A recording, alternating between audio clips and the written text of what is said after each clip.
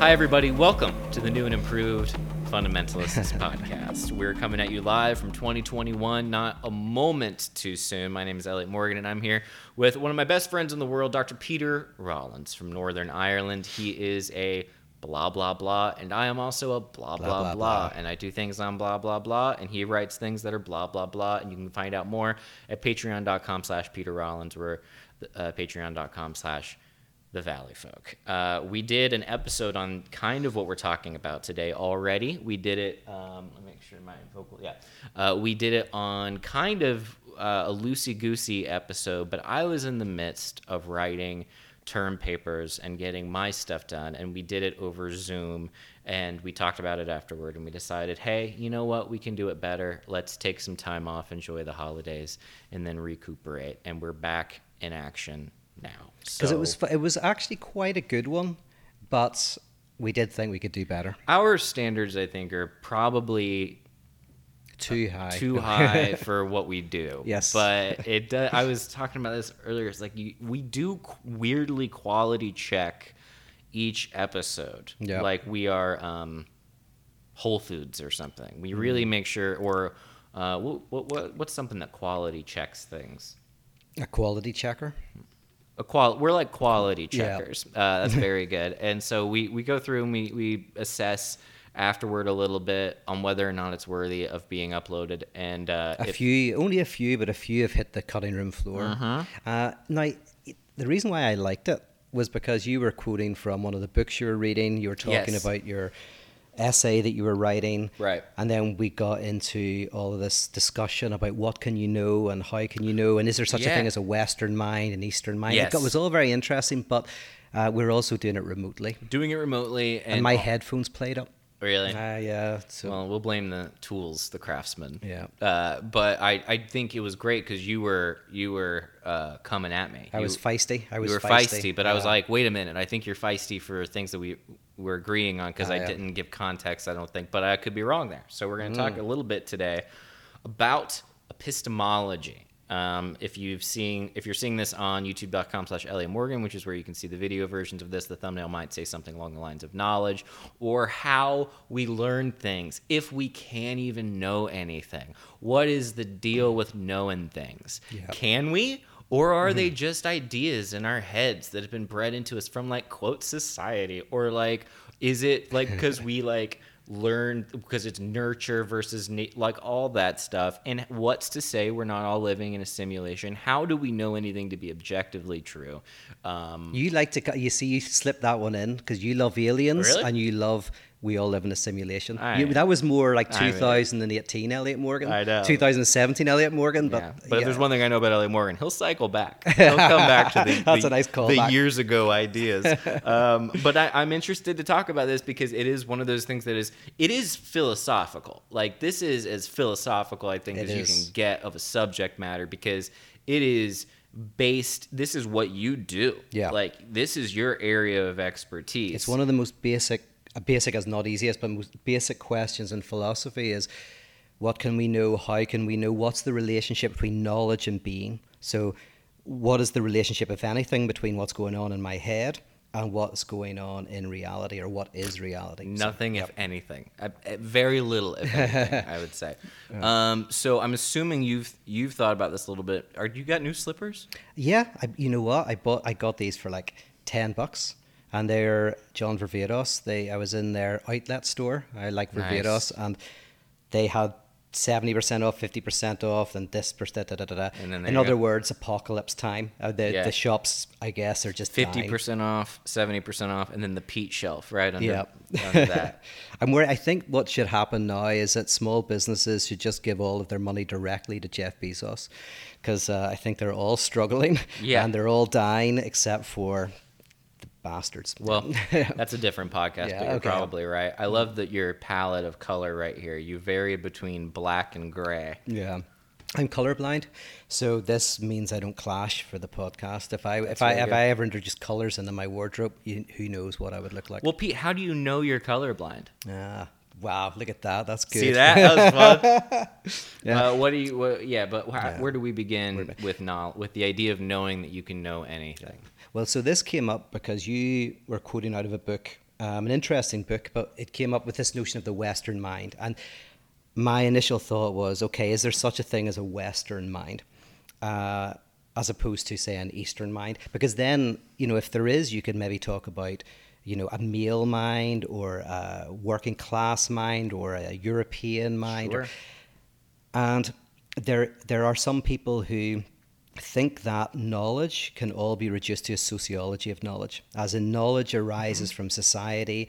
It reflects where we come from, our age, our wealth. It reflects our prejudices, You're just a our bundle desires. of culturally imprinted upon ideas that you think are your own, but are actually, you wouldn't have any of those ideas had you not been born at the time and place in which you were born. If we'd been born somewhere else, if we'd been born at a different time, different place, we'd believe in different gods, we'd have different ideas. So basically our beliefs are contingent, they're relative to our positions, they're particularistic, and they don't have any connection to what's called the universal, right? So our beliefs are a reflection of our upbringing. Yeah.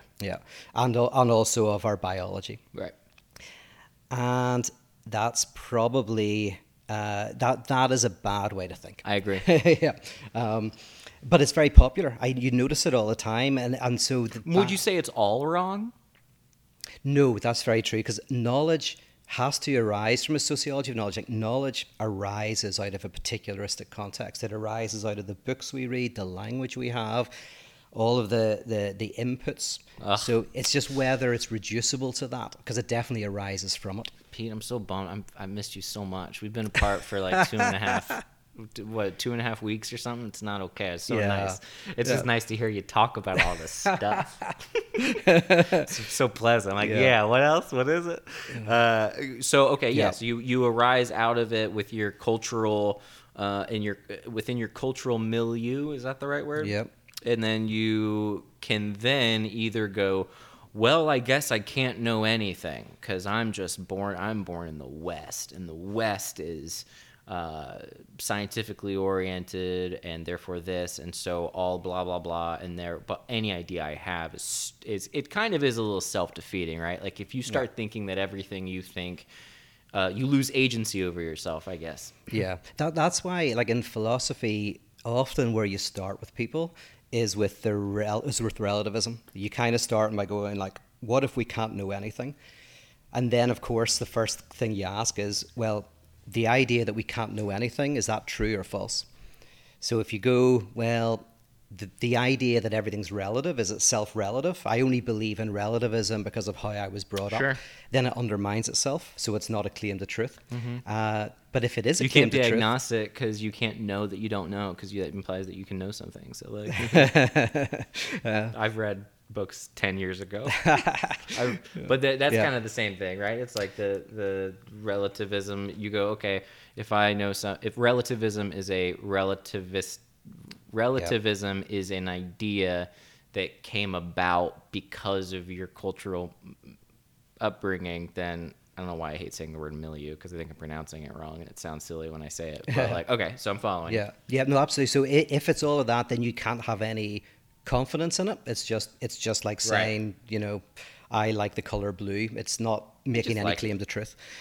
But if you think it's true, if you think that everything is relative, actually claims some sort of truth value, has some sort of truth value, then it undermines itself.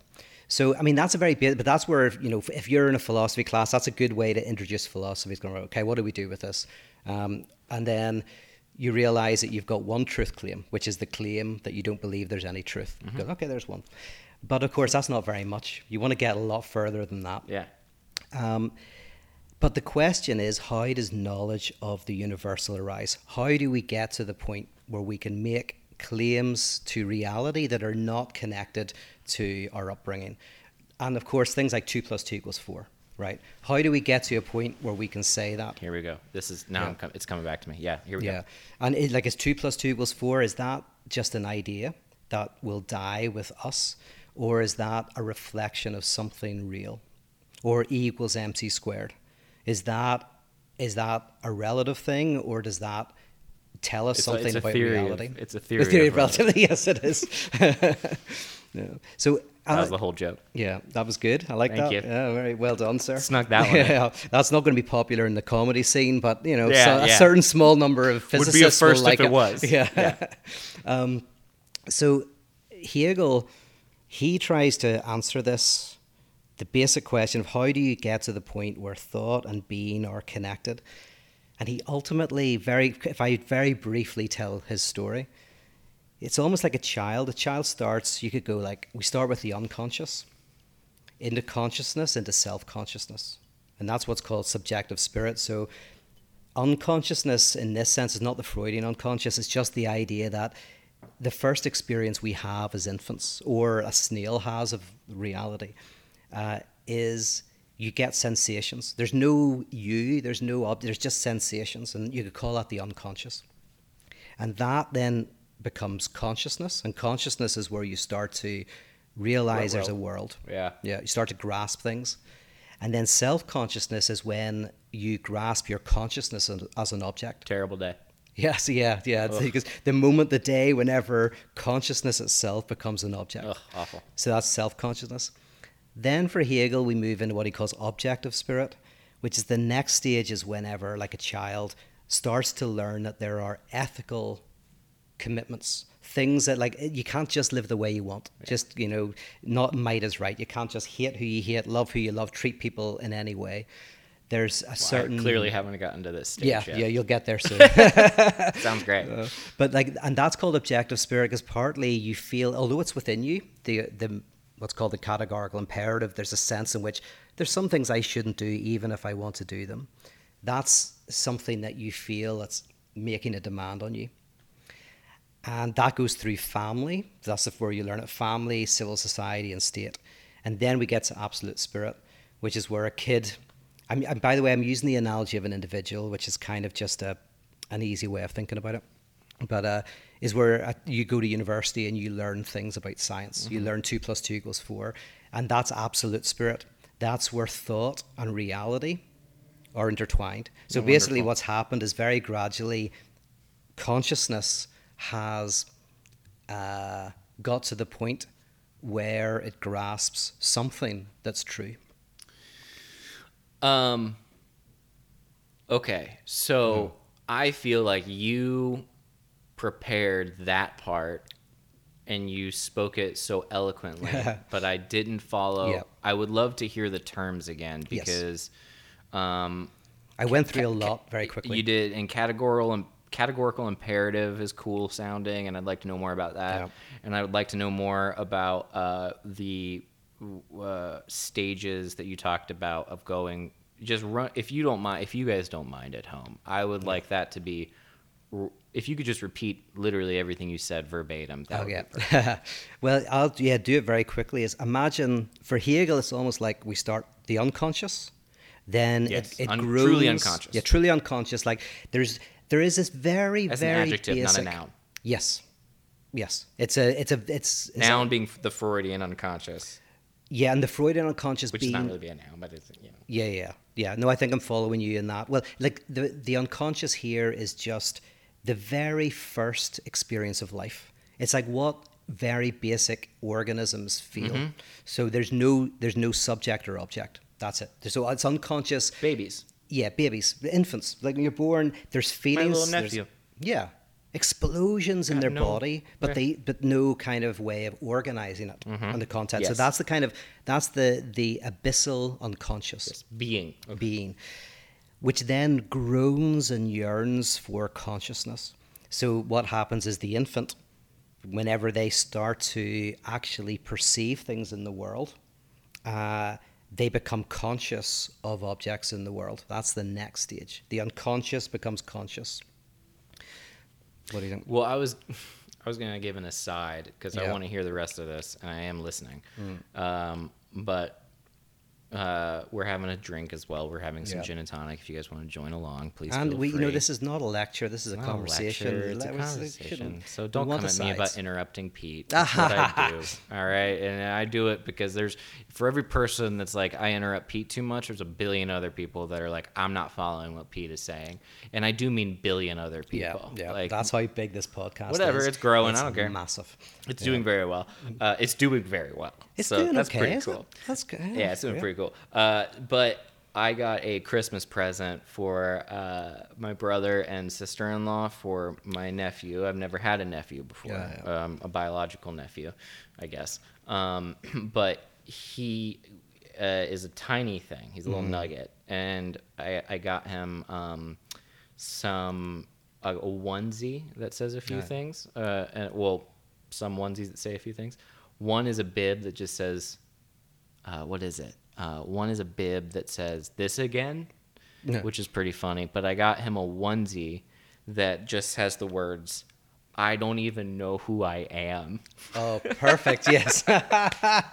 Yes. Because I was like yeah. a baby who's either laughing or crying, but wearing a onesie that says "I don't even know who I am" to me was one of the funniest things. That is brilliant. And I gave on Christmas like, this is what it gets. It's crap. I ironed it on, but I think it's wonderful. So so I did a Hegelian subliminal message That's to my it. nephew. Because unconsciousness, it has consciousness in it, but like in a very primordial way. It's just a thing. It's Just a thing. I don't know. But it eventually, the kind of the antagonism gets bigger and bigger until consciousness erupts out of unconscious. The baby doesn't know who it is in consciousness, but it starts to know there's a world.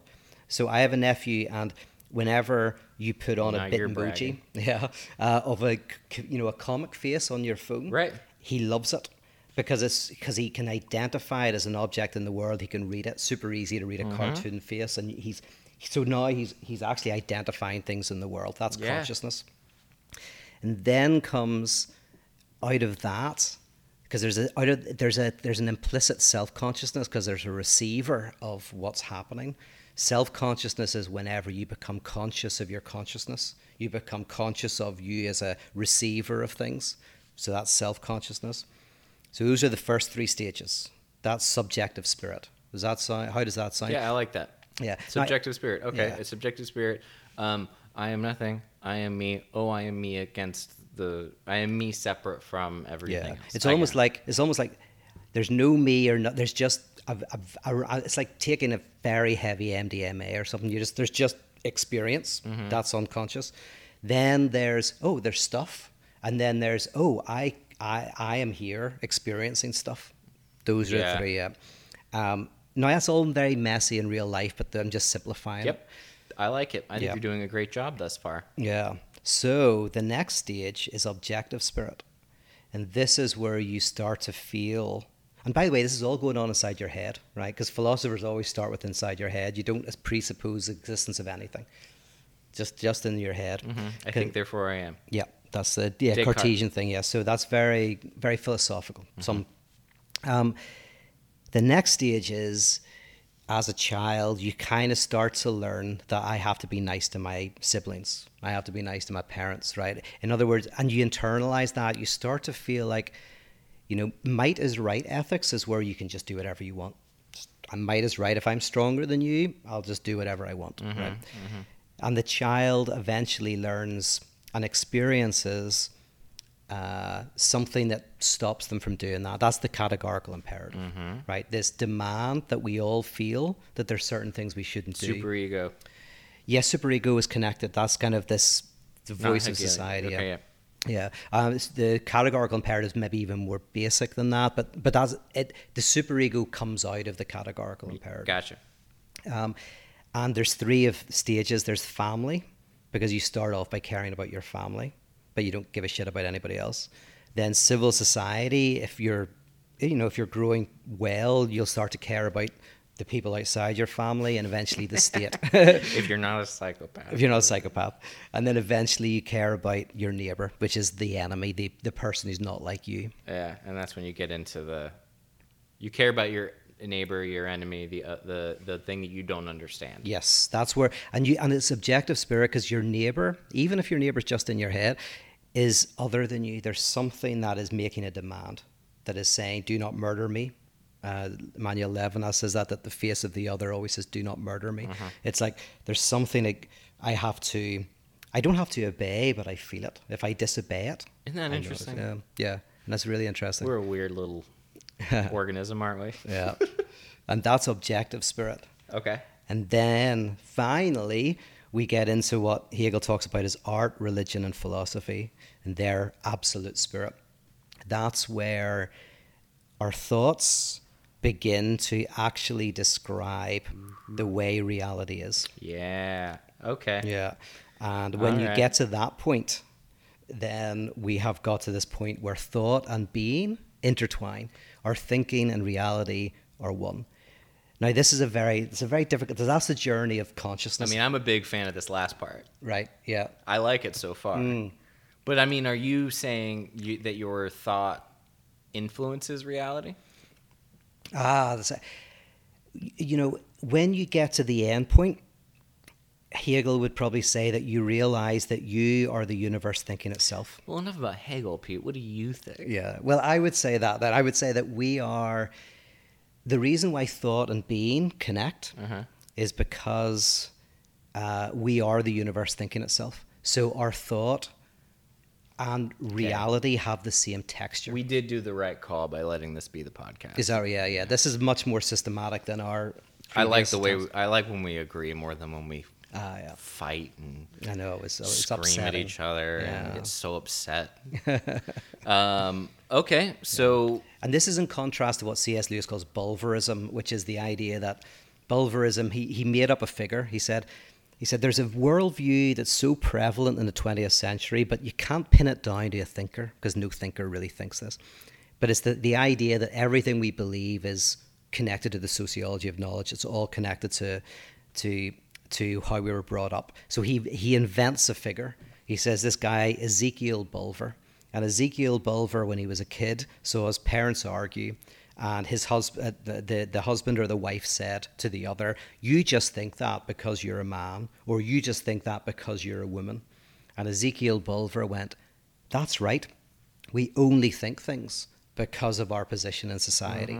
And so he calls it bulverism. yeah, that's some hilarious stuff that I wish I or one of my more talented contemporaries would have come up with. But the fact that C.S. Lewis did it on his own is, of course, wonderful. And also the whole history of C.S. Lewis with working alongside Tolkien and the sort of creative circle that they had, where they would kind of throw things out, and then Tolkien was like quietly working on this giant opus, yeah. mythology that they were like, yeah, no, keep doing that. It's so crazy. And and I rewatched The Lord of the Rings like 6 weeks ago, and I mean, I'm not going to read the books. I'm not a nerd, but like, it's so good. Like, it's so great. And C.S. Lewis is another example.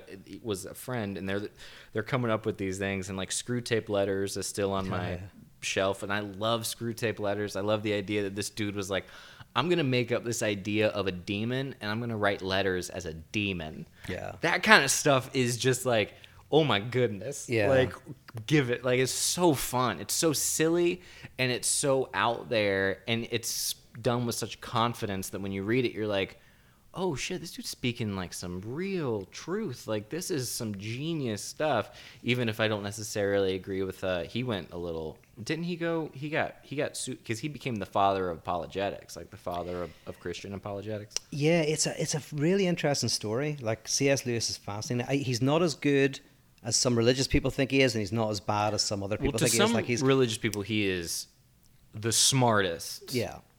Being. Yes. I mean, he was definitely very smart. He got his double first, I think, from Oxford. And he's very smart, but he's not like, I did a festival about him, and I read literally everything. You did a festival about him? Yeah. What was that about? What was it called? It was called, I forget what it was called, but it was in Belfast, and because he's a Belfast man. Yeah, I grew up just around the corner from where he grew up, and I think there's so much interesting stuff in his work. So we had the whole thing in the place he had his honeymoon with Joy, and Cool. it overlooks the forest that inspired Narnia, and so there's all of this interesting history in the place that we did it. Well, do you think you would like him as much if you didn't grow up around the corner from where he?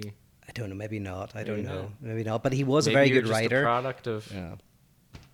how you grew up. Yeah, yeah. Well, this is important. Yeah. So the reason why actually his essay on Bulverism is really interesting, but the reason why I would slightly disagree with it is that Hegel is attempting to show that we are all products of where we grew up, but we eventually, gradually, through very hard work, we can transcend it. So Pete, the universal comes out of a particular reason. What? Was that? What did you say? Oh yeah, so the universal arises out of the particular. We eventually, through hard work, if we do philosophy or whatever, science, we get to the point where we can make real claims about reality. Yeah. That transcend our prejudices. Yes. Yes. Yeah. That's cool. Yeah. Isn't that good news? Mm-hmm. That's great news, right? Like for people who are like, I mean, I feel a little bit in my life like there's a smorgasbord of beliefs and ideas that you can take from. And it's so fun to do the thing of like, well, I believe parts of this and this, because it keeps everyone happy. Like if you can be like, I believe a little bit this, of course, and I believe, but I don't really know. But it allows you to not take a stand for anything. So when I hear stuff like that Hegel is saying, that you can transcend this particularity, or what did you call it? Particularity? Yeah, transcend the particularity. Yeah. And you can land on solid ground. So you're saying, as a philosopher, that there is objective truth you can land on. Yes, but yeah, okay, yeah. So the but is. But the problem is... I'm so glad you're doing the majority of the talking on this, because I've already had like 2 beers before this, and you gave me a gin, so I'm just like, yeah, keep talking. But this makes it dry. If I'm the one talking, it's dry, so... I know what the people want. Yeah. Okay, so the problem with someone like Stalin, right, is it Here we go. Yeah. Name one. Name one, right. There's one problem with Stalin, right? One of the issues with Stalin was he wrote this famous paper on dialectics. The problem is he saw himself as standing outside it. He saw himself, and this is always a problem with the left, a potential danger of the left is, and it's called progressivism, is the danger as it's described today, the ideology of today, is progressivism has a sense of where things are going. It kind of knows where things should be, right? And we know where it's going to land. Yeah. So this is a very Stalinist notion, because whenever you know where it's going to land, you can sacrifice things, right? If you're an instrument of history, if you have like a privileged insight into the universal, you know where everything's going, then you go, right, we can do whatever it takes to get there. Hegel says something slightly different. Hegel says the universal arises gradually. So you only can know how the universal is erupting in the present. You don't know where it's going. So he talks about he says the owl of Minerva spreads her wings at dusk. What? The owl of Minerva. Oil? Owl. That is the Northern Irish accent. O-W-L.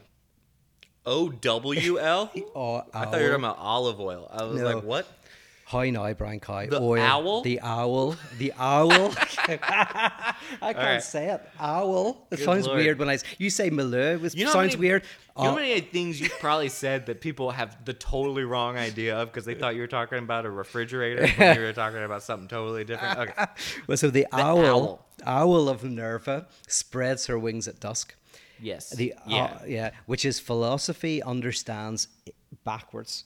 Philosophy looks at what's going on and it understands. So it's moving forwards, but you don't really know where it's going.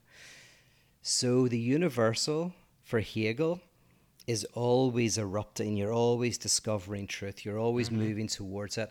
But if you start to think you know where everything's going, then you're in danger. So it sounds weird, but it's like the universal is constantly arising. It's a struggle. And we're learning more and discovering more. Supervenience? supervenience. I don't know that term. What's that? Um, Oh, supersessionist? No, no, and then I'm throwing out some terms go for it. that I've heard that I forgot. You know, when you read something and you're like, hold on to this for the podcast. The idea of emergence, theory of emergence, different layers that can supervene on one another in acausal ways that are unpredictable. Yes, that emergence theory is very key. Yes. See, Pete, I've Yeah. read. Yeah. So it's almost weirdly like its destiny is always in the past. So there's this contingent movement in the future towards the future. Yeah. But we can kind of look into the past and we can see how the universal is gradually arising. What do you do, though, when you see the patterns over and over again and you see the ways that they play out? It's a very hard task to be like, we don't know what's going to happen this time. We don't know what's going to happen in the future, even though we've seen this shit a million times. And it constantly plays out the same way. So it's like, but that's different than I think what you're talking about. What you're talking about is something beyond that. And you can use history to, of course, deduce with probability what's going to happen in the future. And the ultimate truth, whatever that means. Yeah, the ultimate truth for Hegel, what he calls absolute knowledge, is where you realize that the truth is dialectics, is the movement itself. So, but you can land on some truth besides just arguing. You can, but the truth you can land. So, for example, right, Marx is a Hegelian. So when Marx critiques capitalism, his main thing is like, what is the contradiction that exists in the economics? Right. And if we just see the contradiction, just seeing it, just look at it. Just look at it. Hey, just bring it to the surface. There it is. And that will change it. That's a very Hegelian thing. Now Marx wasn't fully Hegelian, so he gave in to the temptation of utopia a couple of times. But Marx at his best. What a devil. Yeah. This idea that we could. There's a line in From God's Perspective by the philosopher Bo Burnham where he says, couldn't life on earth be like heaven? Isn't just the thought of it worth a try? Oh, I remember seeing that. Yeah. That was a very good. That was an hour-long special he did when he was really young. Yeah. I don't know if he's... It's upsetting. Yeah, it makes you think about certain things. It makes me think about certain things, about the ways that people can do such incredible works of art at such a young age, and it stands the test of time. And I still listen to that song, and that special "What" by Bo Burnham is incredible. When I watched that, I was like, I think this is a moment of genius, and I'm kind of almost worried for him that he'll never reach that point and again. He knew it. He was self-aware enough to know that he hit on something. It was a genius move. It's like whenever a mathematician or a philosopher early on hits on something that they can never get back to. It was the first time I saw that special. I remember laying on carpet just with a pillow, be like crying and being like, I can only hope in my lifetime to do something as good as what he did. Yeah. It's an inspiration. It's something to keep in mind how to do. And it was, you put me onto it. You said watch this. Yeah, watch this. And I was like, oh my God, that was very impressive. Yeah. The age doesn't even affect me. It's just the sheer quality of it is so. But anyway. Yeah. How do you know anything? So Hegel, you're leaning into Hegel here. I am. Because I'm a Hegelian. Now, what would be, for the sake of the podcast and the conversation, what would be like the opposite view? Like, what would be the critique if we're talking about dialectics, that the truth itself is within the contradiction? What would be the contradiction to the Hegelian view of epistemology? Okay, that's very good. Yes, so a few oppositions, right? So some people might want to argue with Immanuel Kant that ultimate reality is unknowable, that language cannot penetrate to reality. And you would say, but you would probably say Kant even didn't believe that. Well, no, I think Kant did. But yeah, this is funny because this is part of the discussion we had in the podcast that didn't go out. Kant is really interesting. One of the greatest philosophers. He argued, as you know, because you've been reading Kant, he argued that we can't know ultimate reality, but we can know what he called a synthetic a priori, which is we can know things, we can have a basis for science, we can have knowledge of how things work, but it falls short of The actual. penetration into reality itself. So yeah, so he talked about the There's noumena. no relationship between the outside world and your telescope in your brain of what you can see, right? Like you can get kind of an accurate glimpse of it, but you're not really a part of it. Yes, yeah, it's Is that weird. right? So yeah, he wanted to, and this is the bad reading of Kant. This is what we're talking about. By the way, Kant was what, 1500, 1600, something like that? 16. I'm always bad. 16, 17, Yeah. maybe. Yeah, so 1700s, I think. Okay. So 18th century. But I might be a bit wrong. But he was basically just before Hegel. Enlightenment era. Yes, Yeah. he's like the birth of the Enlightenment. Yeah. Actually, is Kant. And the bad reading of Kant is that Kant is a subjectivist. That Kant is the one who says we don't have access to reality. And so he's the birth of postmodernism, all that stuff. But Kant's actually trying to overcome that. Kant wants to say, yes, we can't know whether God exists or whether the universe has a beginning and all of that, or is a simulation. We don't have access to that. But what we can know is things like E equals mc squared. We can make claims as to how reality functions, but we can't know what it is in itself. And then, so there's people who say that's called epistemological humility, where a lot of religious people will say that is you can't know the mind of God, right? You can't know the mystery, yeah. Yeah, the mystery. And then there's some people who would say that, and this is the New Age response, not response. The New Age approach is that there's a holism, everything is one. There is no contradiction. Contradiction is just an illusion. Everything is interconnected in a balance.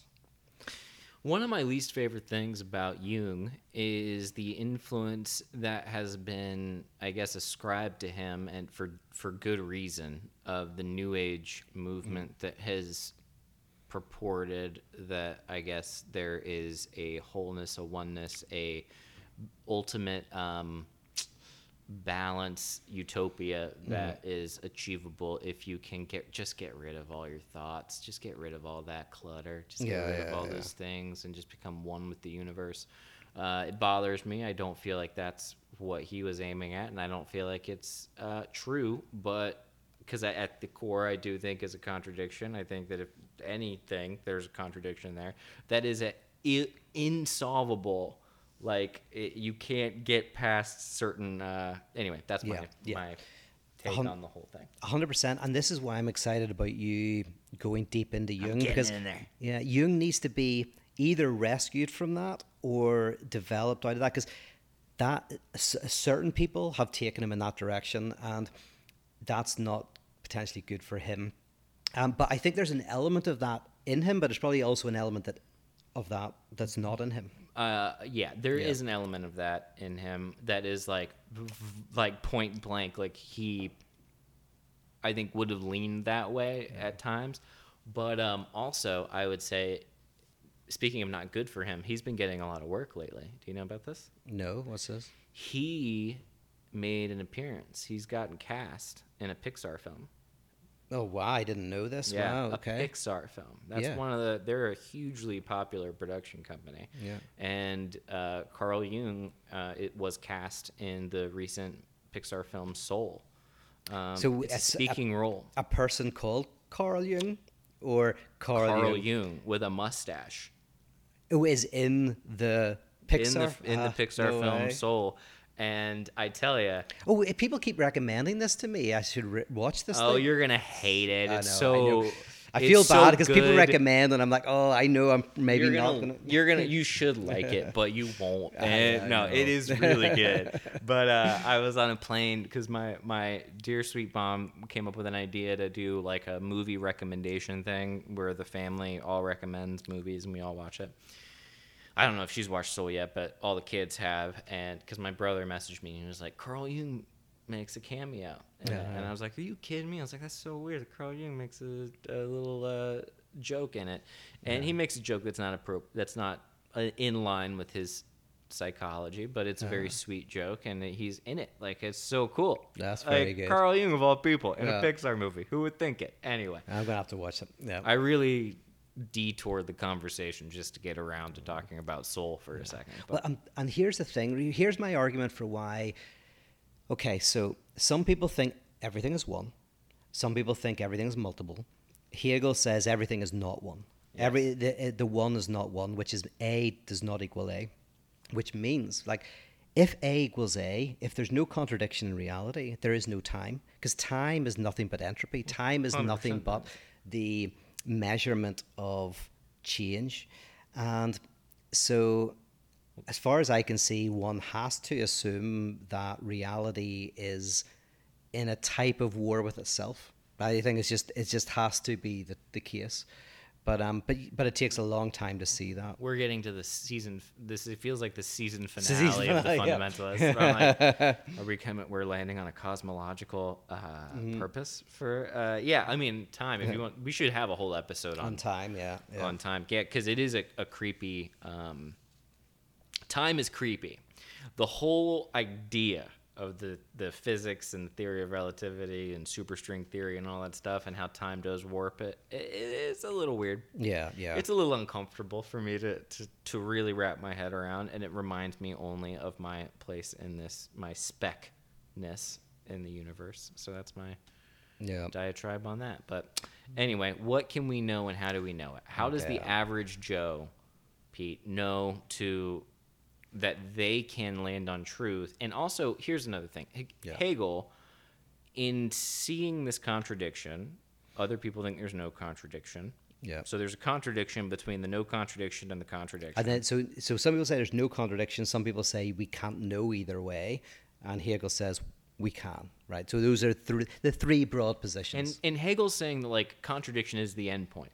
Like, it is always going to be contradicted. There's always going to be a never-ending barrage of unsolvable problems. Yes, that kind of gets deeper and deeper and deeper until the insight that it's part of reality itself. Which you could say, we've talked about it before, but mathematics has got there with the with Gödel's kind of incompleteness theorem. I wonder what that is. Yeah, which is really fascinating. So in mathematics, Gödel basically has a proof that shows that mathematics works on axioms, basic axioms that produce results, but that mathematics can't justify its own axioms. When it tries to prove its own axioms, it falls into contradiction.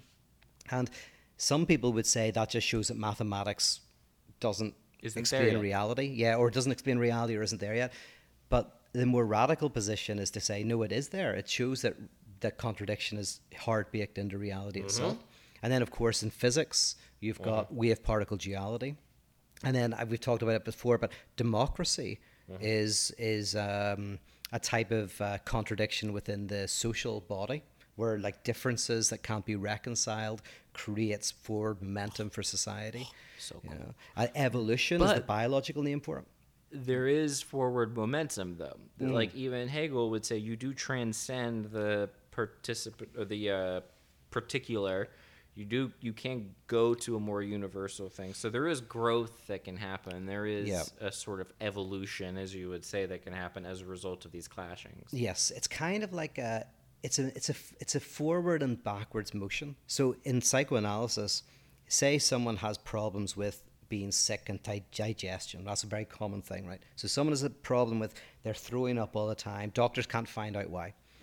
And then through psychoanalysis, they discover that there's something that they can't digest within their thinking, something they haven't been able to metabolize, be able to put into words. And it's partly connected to their job. It's partly connected to some trauma in their workplace. But then that connects with the trauma connected to when they were children. And then that connects with the trauma that is being itself. So what's happening in that? But by the way, every time you overcome So whenever you realize that you can't digest something in your life, you're no longer sick, right? So you overcome that contradiction of your body, and then you overcome. So you're moving forwards, but yet you're also just moving deeper and deeper and deeper into more and more intractable problems until you get to the most intractable of issues, which is death itself. Yeah. Yeah. So I mean, it's fine. I get yeah, it. You die. you die. It's not that big of a deal.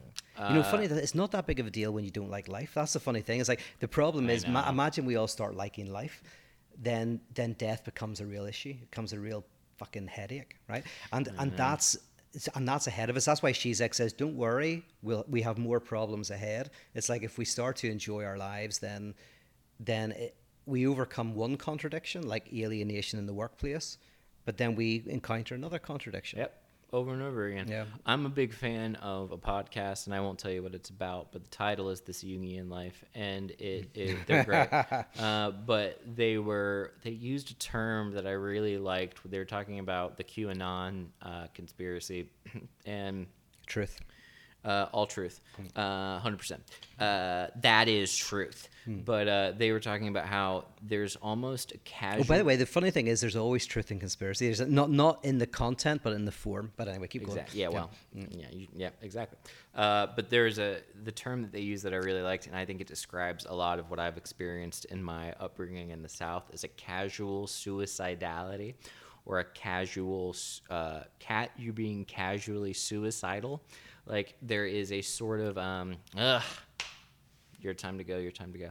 You know, like when it takes me, it takes me. It's time to go. When it's your time to go, it's I'm gonna do this. I'm gonna go out. I'm not gonna wear a mask. I'm not gonna do that. Because you know what? If it happens, it happens. It's no big deal. If it's God's time to take me and it's my time to go to heaven, I'm gonna go. And it always is wrapped around this idea that death is not that big of a deal, and in actuality is the opposite. It's actually wonderful. Like, oh my God, just bring me death. Like, just kill me. Like, if only, just die. And it's like, oh, that's a little suicidal. That's a little cool way to be like, I would rather be dead. Yeah. That is interesting. We should do an episode on death. Anyway, Any takeaways? Any thoughts on? what time? Or how are we doing? No, that's perfect. Yeah. Or did you have any other thoughts? No, I forgot what we were talking about. Theory of knowledge. Yeah, I mean, I think you can know things. That's my big takeaway. Yeah. I would have said that before. I don't have any grounds to speak about it in regards to Hegel or anything, but I think you can have a certain... Here's my big takeaway. Mm-hmm. More of a prediction. I think that in terms of where we are at in the scope of our existence as a species, we may be closer to knowing a lot more very soon, but I could be wrong.